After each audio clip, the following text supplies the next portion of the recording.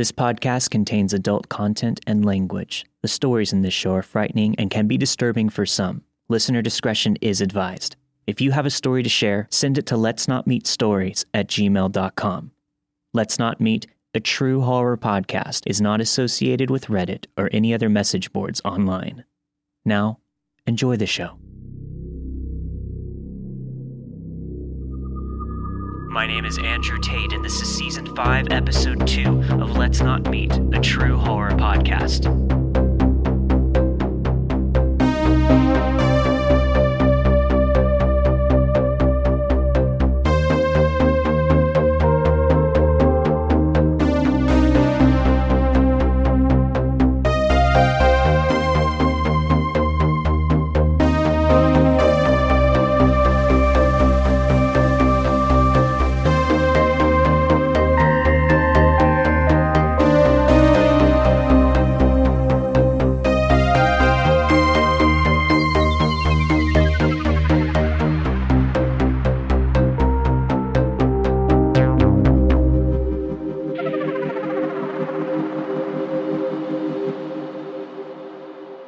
This is a horror story that I will never, ever forget, especially since it was my first encounter with a situation that was truly terrifying. Just to give you a little background information, I am 16 years old, with 2 older sisters, both of which have young children between the ages of 1 and 2. One of my sisters, who I'll call Katie, lives in North Carolina with her husband and her son. They recently found out that they are expecting another child, so they decided to get a new vehicle. Katie's old car is only a few years old and is in working condition, so she decides to sell it to my other sister. We'll call her Lisa. She's driving her 2-year-old around in a small Chevy coupe that has a poor air conditioner.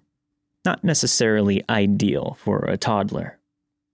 So, because Lisa wanted to bring her new car home for Christmas, I got to tag along with her and my niece to visit Katie in North Carolina. At the end of the trip, we would all drive back, and it would be smooth sailing, right? I wish that I had known how wrong I was. On the morning of our drive home, we ate a good breakfast, and we left early so that we could arrive at our hotel in Alabama at a decent time. Alabama would be the halfway point of our trip back to Texas. The hotel that we booked is pretty nice and is in a fairly decent area. I would know because earlier this year, I made a similar trip from Texas to North Carolina with my mom, and we stayed at this exact hotel.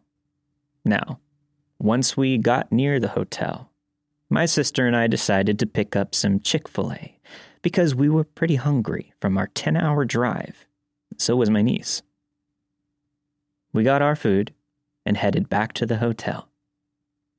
There's a light in front of the hotel, and my sister and I have to wait right against the median since we are turning left into the parking lot. As we are coming to a stop, we notice there's a man standing there, on the median. We take a look at him, exchange a glance with each other, and then immediately lock the doors. Even if he didn't look the way he did, we still would have locked the doors because of our cautious state of minds. This guy gave me the heebie-jeebies. He looked like he had just gotten out of the hospital or something. His eyes, they were bloodshot. He had a scraggly beard, and he looked extremely thin underneath his knuckle pucks sweatshirt and his pajama pants. My sister and I avoided all eye contact, and we just pretended to be on our phones, as he was clearly asking for money. Now, my sister and I aren't snobs or anything. It's just that we're struggling financially ourselves and didn't necessarily have any money to spare. Not only that, but this man made us really uncomfortable. There was no way we were going to roll down our windows for him. I look up for a split second, and I'm pretty sure our eyes meet, but I honestly can't be too sure because I was very shaken up after what happened. This high-looking guy in his knuckle pucks shirt continues to walk past my sister's driver's side window and stops at my niece's window. "That's a cute baby you've got," he yells through the window as he stares at my niece. In that moment alone, I knew that this guy could be up to no good. He takes slow, drunken steps backwards and looks directly at my sister. "I'll rape you, and maybe I'll cut off your face too." He starts throwing his arms around like a maniac, and he continues to yell and scream.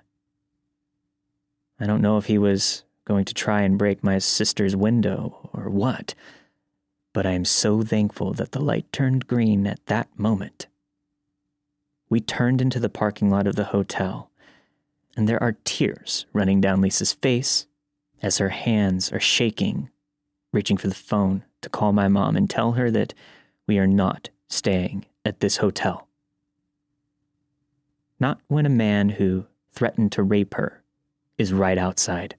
Despite our exhaustion, we continue to drive the full 22 hours that it takes to get back home. Throughout the whole trip, we hype ourselves up on coffee, blast our favorite music, and have some of our sister talks.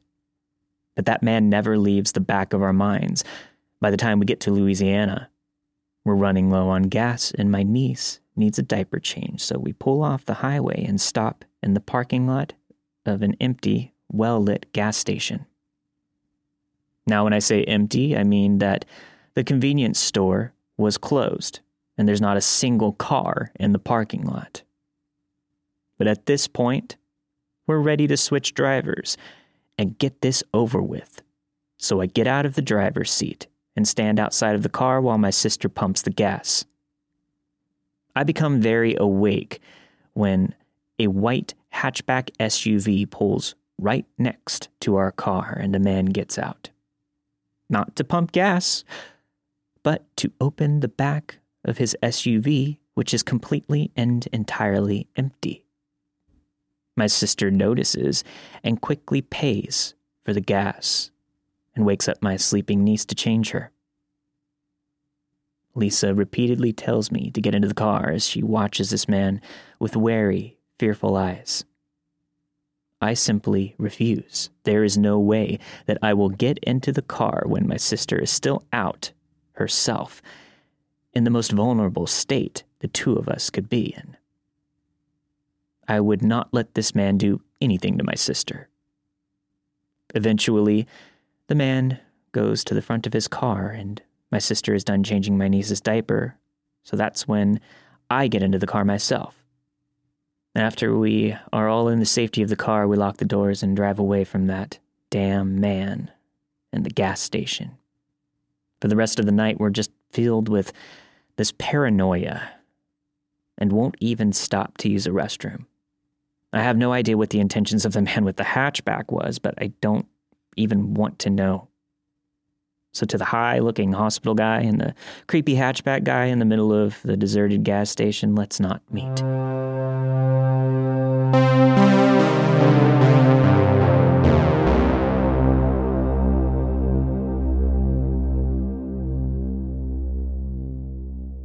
This took place in 2016. I work for the USPS delivering mail in the Midwest. I've been at this job for about 5 years now, and I can honestly say I've met and encountered some very unique individuals, to say the least. I will preface this with a quick description of myself because I feel like it's relevant to the story itself and how I don't exactly look like your typical mailman. I'm a male, around 6 foot, 195 pounds, covered in tattoos with long blonde hair and gauges. Although people have said that I don't look very approachable, I am very friendly and kind to anyone that I encounter, especially while working. Now, back to the actual event. I had recently started a new route, and since I was so low on the totem pole seniority-wise, this route wasn't exactly in the nicest of neighborhoods.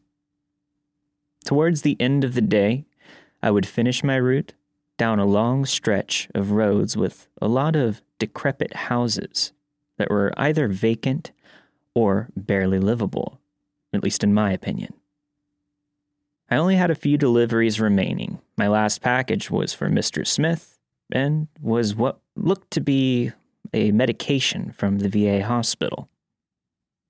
Myself being a fellow vet, thought, well, at least I know he and I will get along nicely. Mr. Smith's trailer was located down a small, narrow dirt path that also had 3 or 4 other trailers around it. As I said, this was my first day on this route, so finding the actual trailer belonging to him was going to take a moment, seeing that they weren't labeled with any actual numbers. Most of the trailers had garbage and random objects laying around everywhere, as well as the windows being smashed with graffiti on them, so I assumed they weren't occupied.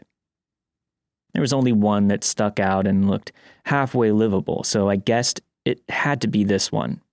And I jumped out of my truck, headed up the stairs, and gently knocked on that door.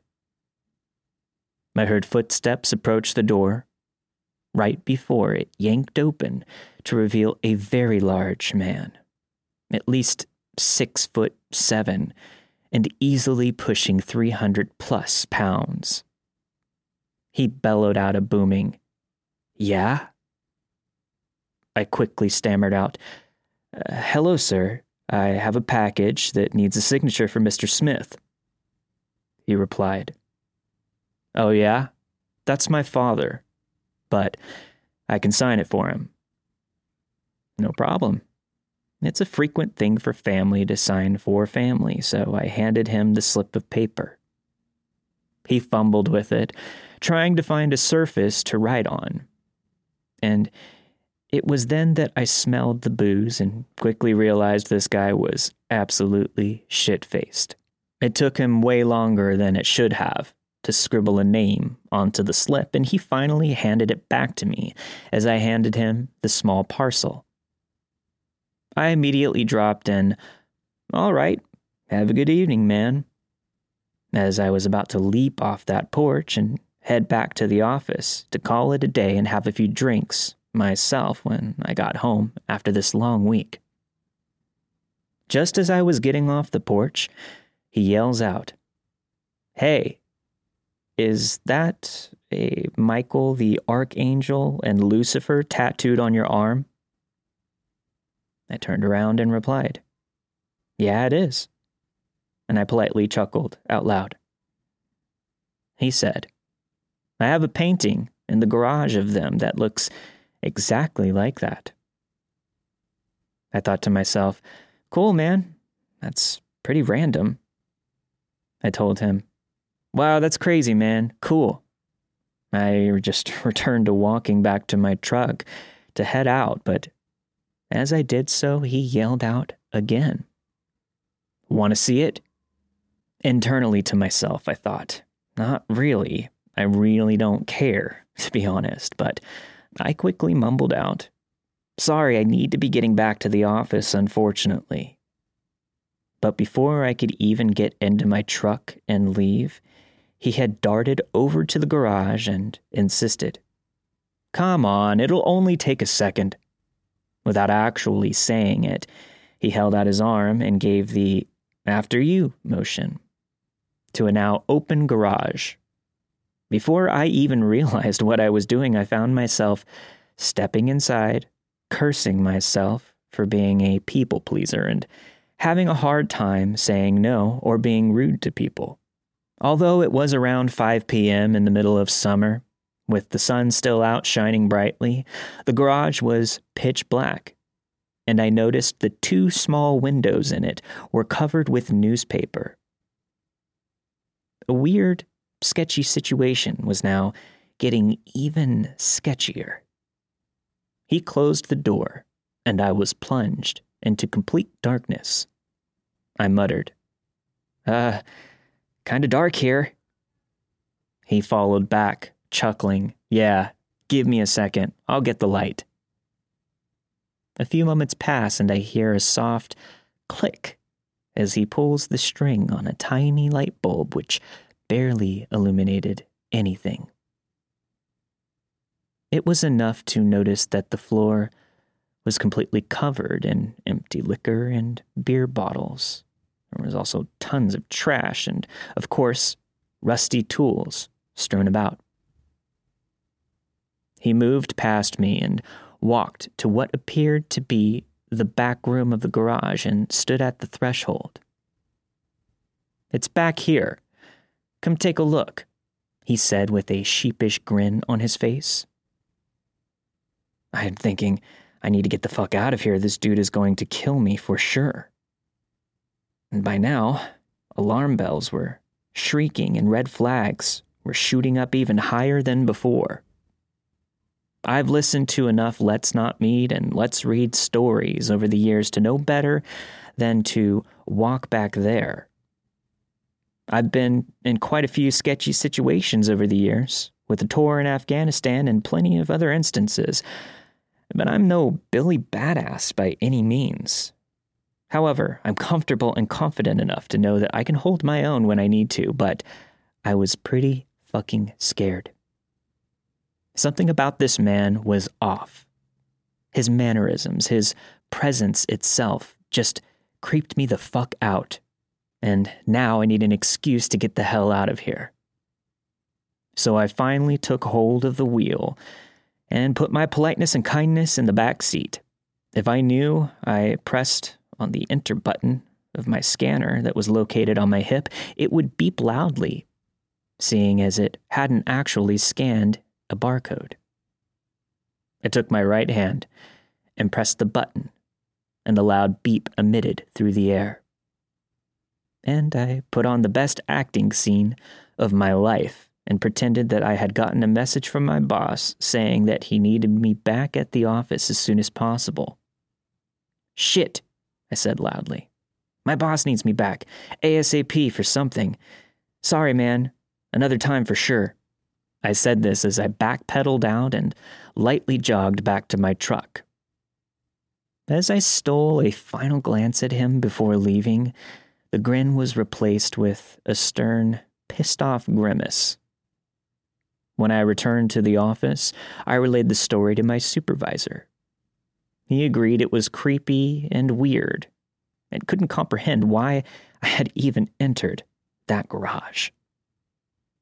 He then also told me if I was uncomfortable making future deliveries, I could notate the packages and Mr. Smith would have to come to the post office itself to pick up the packages. I felt bad that I would be forcing an older fellow vet to go out of his way regularly, but I wasn't wanting to encounter his son again if I didn't have to. So from there on out, that's exactly what I did. Maybe he did have that painting back there, maybe he didn't. Either way, I don't really give a shit. So to the drunken Ed Kemper lookalike, let's not meet again.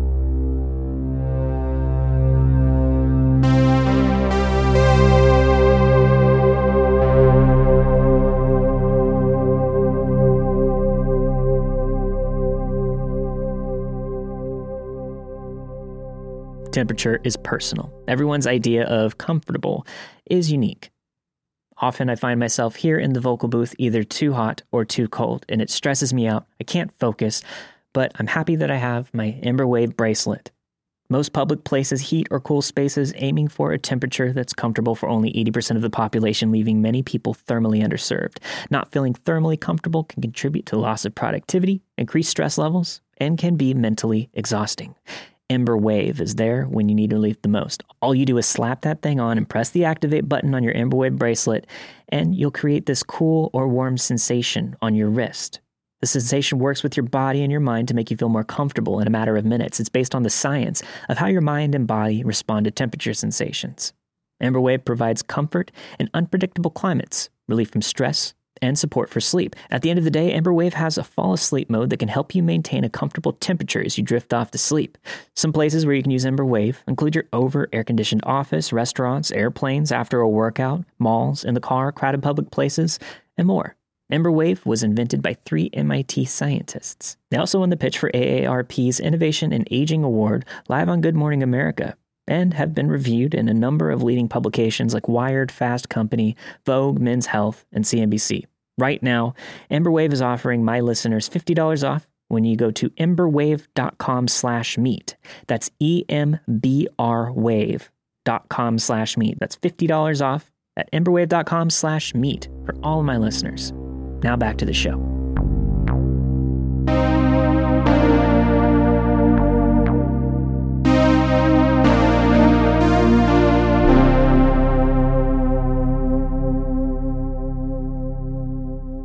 I used to live in Philadelphia, just south of Kensington.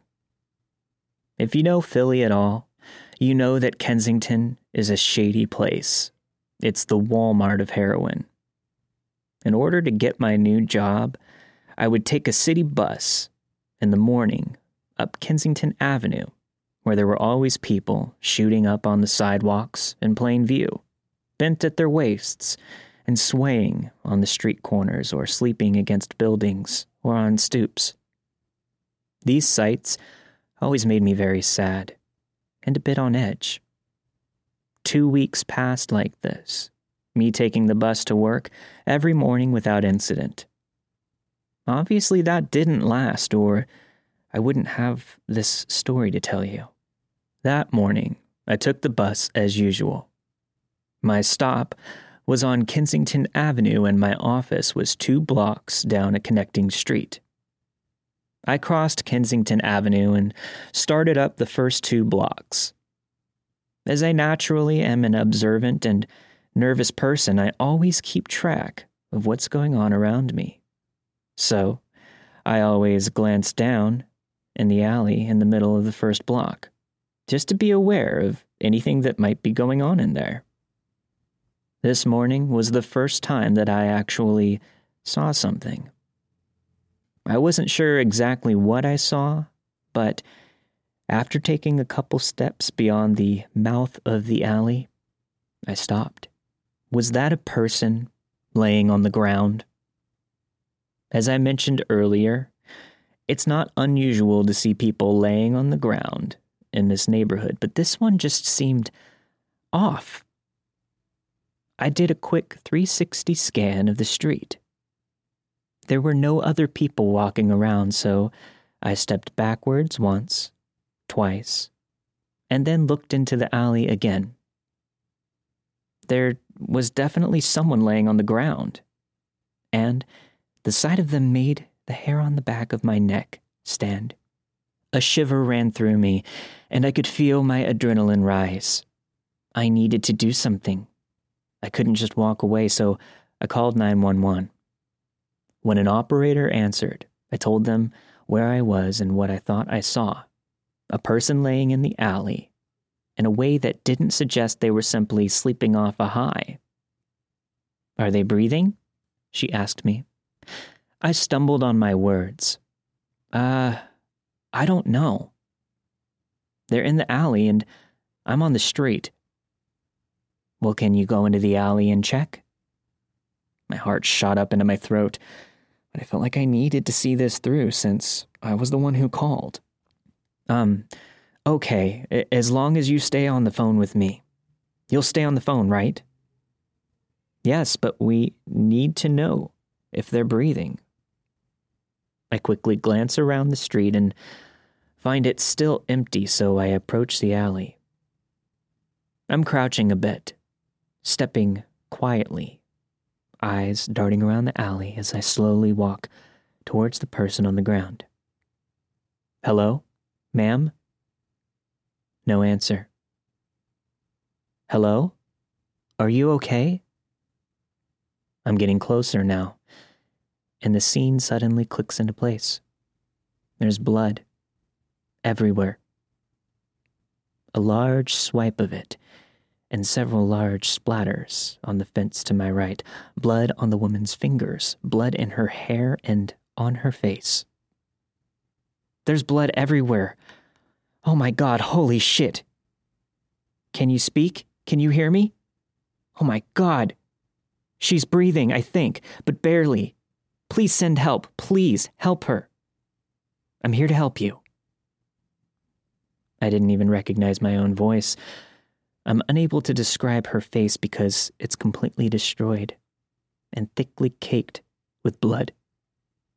I can only tell that she's black, maybe around my age, missing one shoe, and that she seems cold, pressing her palms together between her thighs.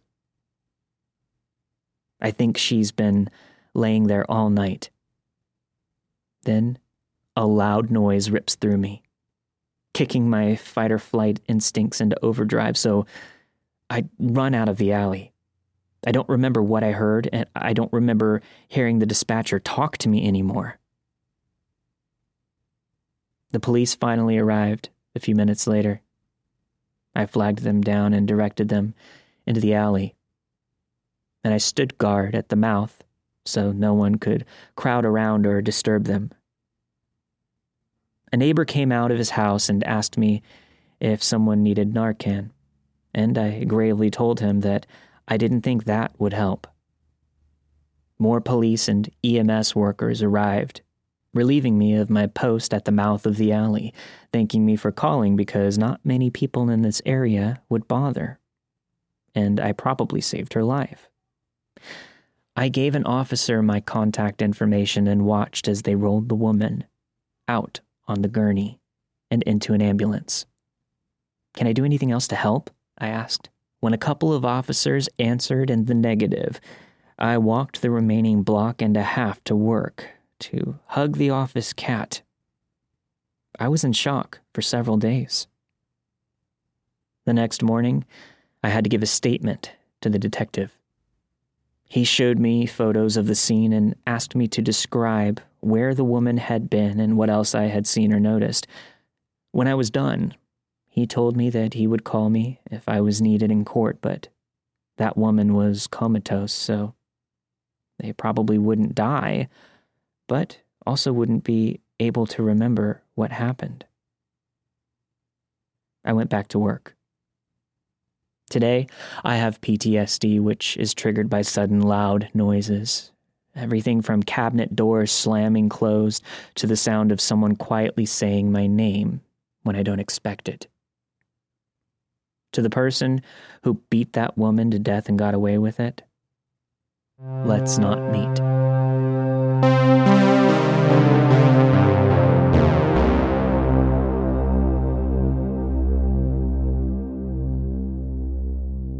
One night, I was in bed with my boyfriend. It was about 1:30 a.m. I get a text from a random number saying, "Is this?" And they say my name. Sorry for messaging late and out of the blue like this, but I don't think my boyfriend's name is being honest with me, and I need to talk to you. We exchange a few texts, and basically they're accusing my boyfriend of cheating on both of us. Obviously annoyed, but bear in mind, it was June 2020, bang in the middle of coronavirus lockdown in the UK. We spent every day together since March. He denied it all and insisted he didn't know who this person was. The same number starts texting him, angry texts, calling him a lying rat, etc. Not looking good for the boyfriend. But this is where it gets weird. This person gives no specifics. They won't tell me their name, what my boyfriend has done, only that he was a liar and that I was an idiot for believing him. They would just reply with vague, angry texts.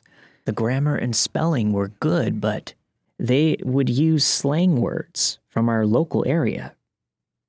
We assumed maybe it was just some kids who found our numbers on Facebook and were having a laugh, so we tried ignoring it. Then, nothing. Until my boyfriend gets a text the following afternoon asking him to meet them at a local social club for some company. Me and a friend got straight into the car and went down there. No one was there and the club was closed because of COVID. But we couldn't help but feel like we were being watched. It was really weird. The next few days go by, and the same number starts texting again. This time, the text language is all weird. There were spelling mistakes, and they were saying things like, "Why you too?" instead of "you too." That kind of thing. It felt like it was a different person texting me. They seem a lot angrier with me now because I didn't believe them straight away.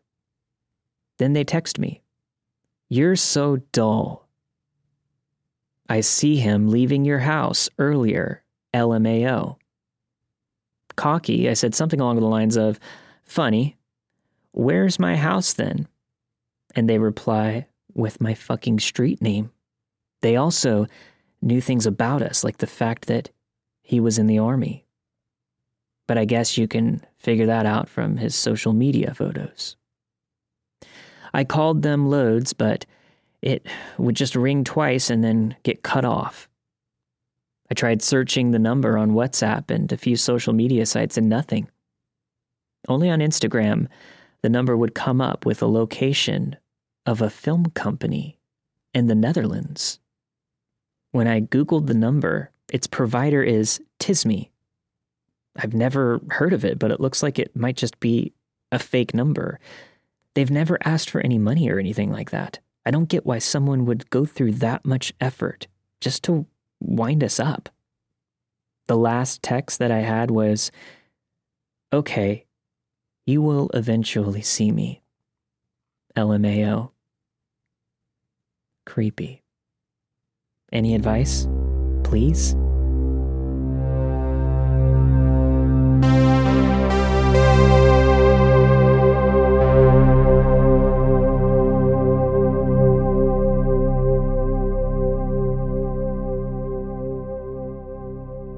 Do you experience stress or anxiety, chronic pain, or have trouble sleeping at least once a week?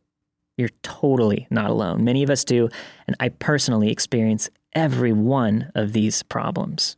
I'm always looking for something to help, and that's why I'm happy I discovered Feals. It's a premium CBD delivered directly to your doorstep. Feals naturally helps reduce stress, anxiety, pain, and sleeplessness. After the first time I tried Feals, I finally felt this wave of relief just wash over me that I hadn't felt in so long, and my brain just stopped working in overtime, and I was able to relax. My wife noticed it immediately.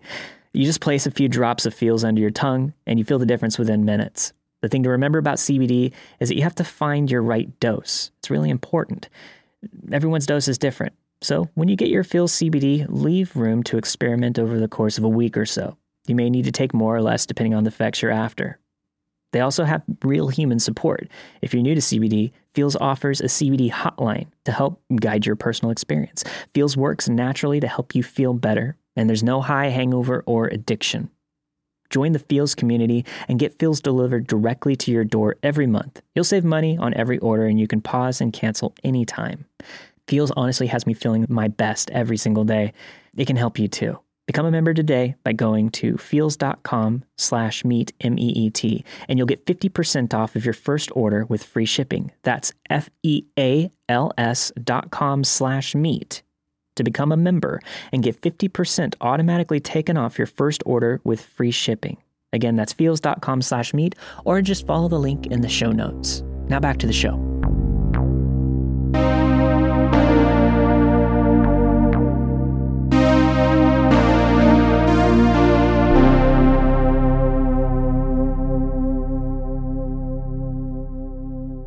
A couple of years ago, I flew home to visit my family.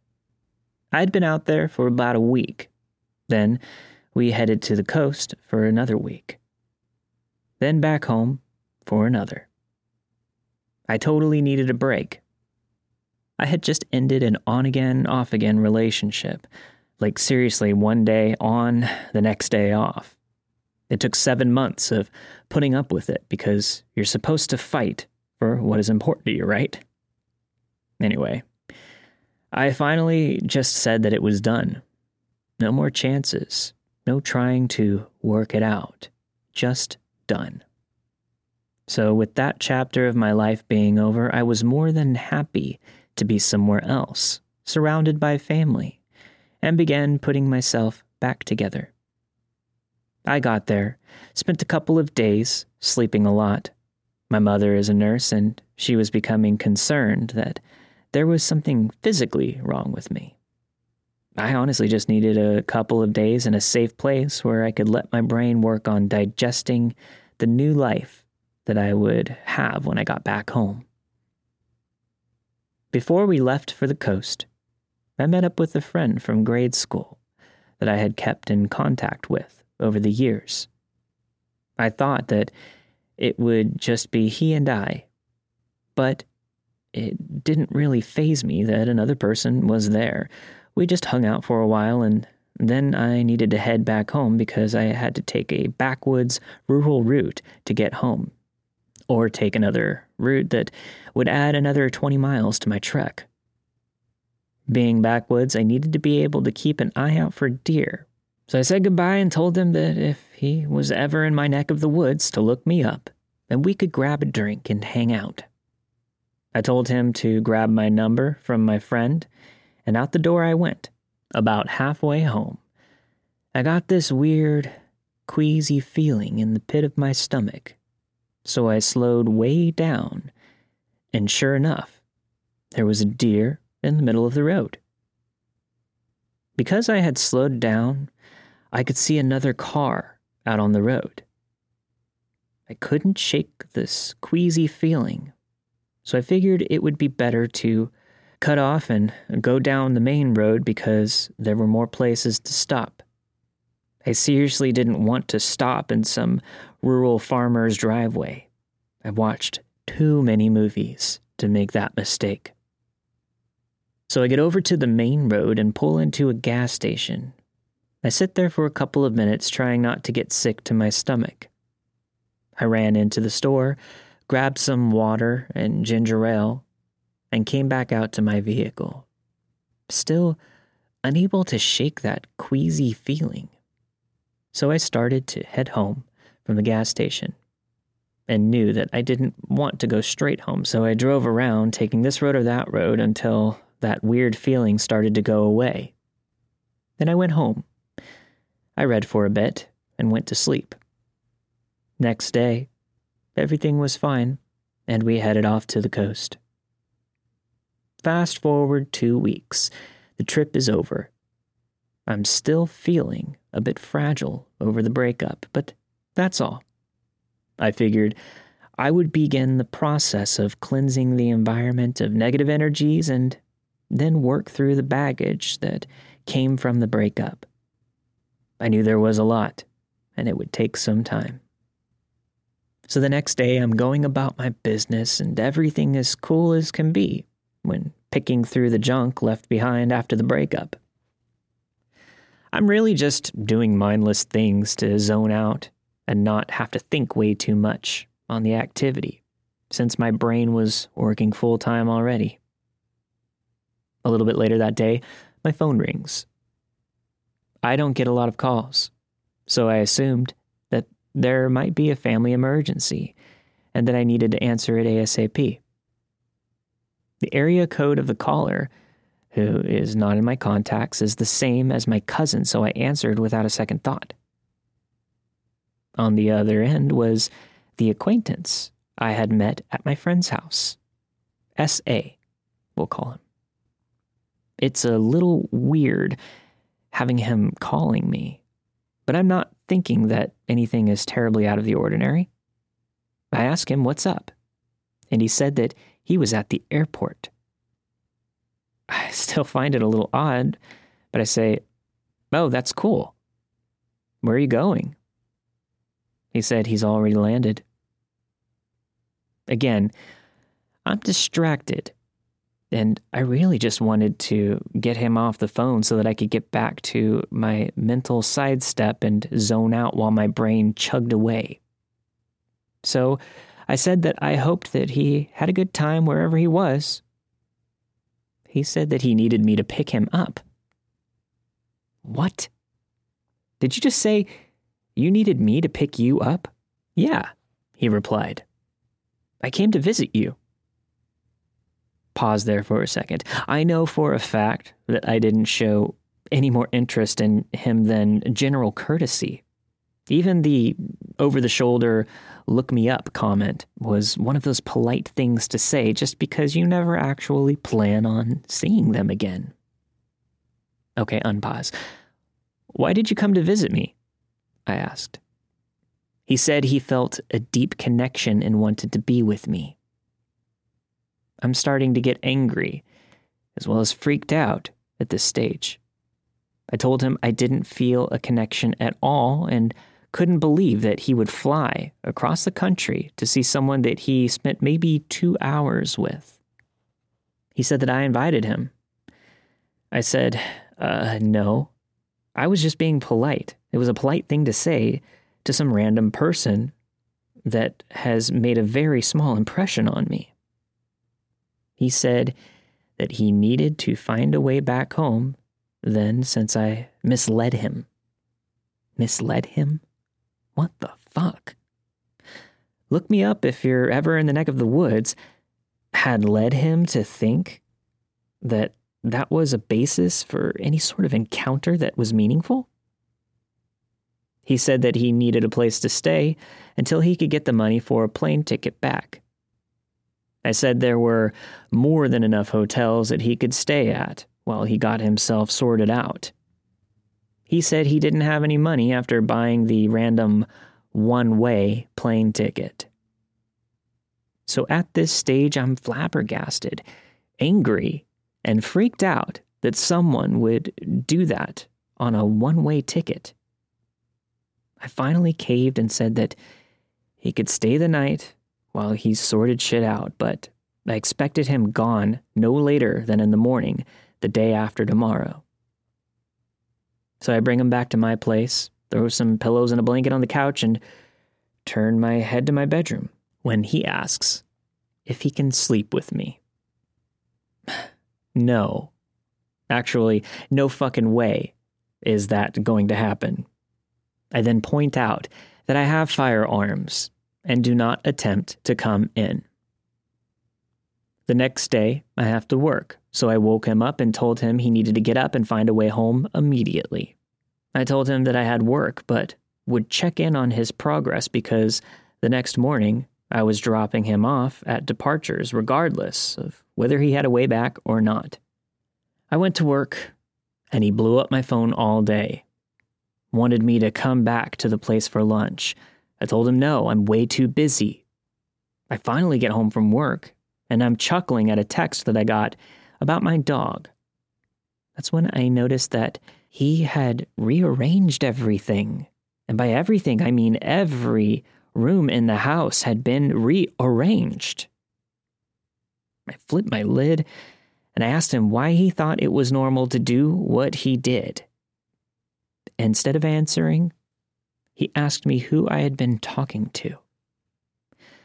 I said that it really wasn't any of his business, but I had received a text from a guy watching my dog while I was on vacation.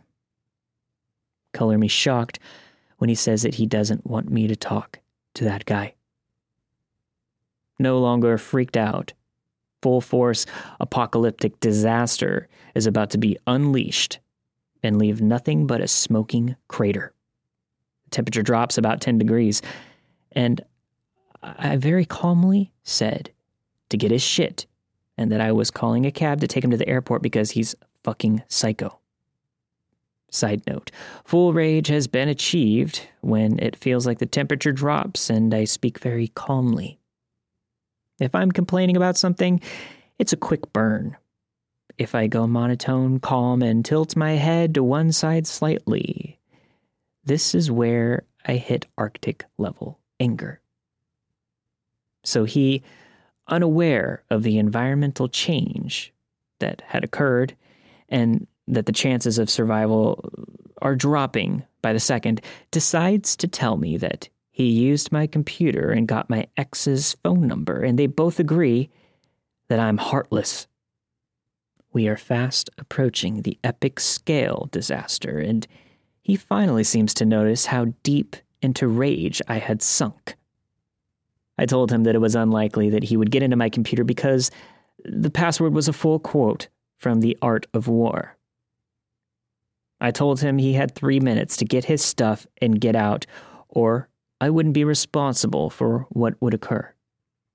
So, still yelling insults at me, he gathers his stuff and leaves. I used to get calls and texts from him. I'd block one and 6 more would pop up. But eventually it stopped.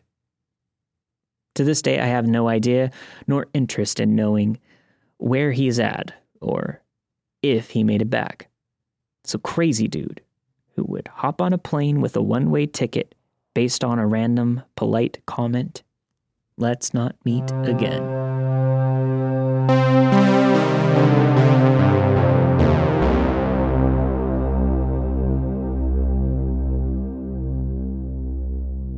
I started working for a couple and their separate businesses around 2007.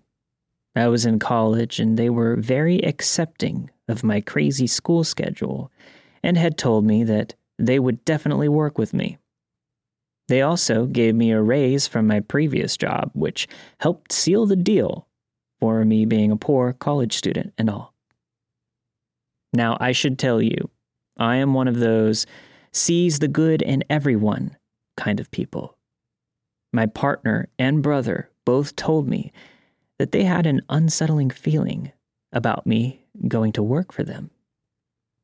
I dismissed their worries as I felt that I knew them well enough. Fast forward to the end of 2008. I had been working for them for some time and things had gotten messy. I worked in the office with 2 other employees and we all felt the tension every day. I somehow got to be the lucky one to hear all of the drama. The couple was constantly arguing, and they both brought up divorce multiple times. I got to hear it from both sides. The husband would come in and tell me that he was filing for the divorce, while the wife would come in crying, telling me that she wanted to work things out.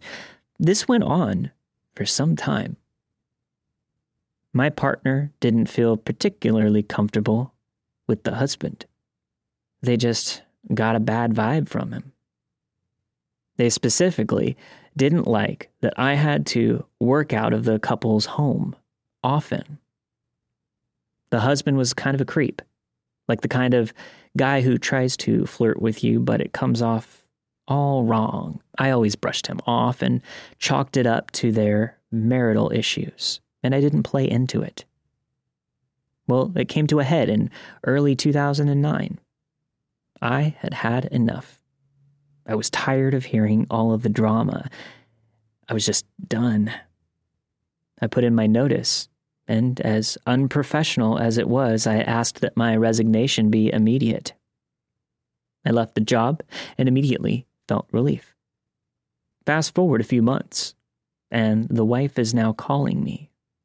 Now, I hadn't spoke to or seen her since I left. She asks me if I've seen the news, and I say, no, I hadn't. She said, okay, good. I feel like I should tell you. You're going to see a news story about him. Her husband, or my ex-boss. Go look him up, and you'll see the story. I'm sorry. She was crying and sounded very sad and apologetic. I was nervous, but decided to look him up. He had been arrested. The FBI was involved. Apparently, he had kidnapped a girl, molested her, and tied her up, and kept her with him until he dropped her off across state lines a couple of days later. It had happened right before I went to work for them. The girl survived, but I'm sure has deeper wounds. I was in tears. I survived an attack when I was younger and had vowed that I would do my best to protect myself. I had completely ignored my partner and brother's worries. I had worked for this man for 2 years, had been in their home, alone. I thank God every day he never tried anything. He's in prison now, right where he should be. But you want to know what unsettles me? His wife knew about it. She knew about it for 2 years and stayed married to him. So to my former employers, let's not meet again.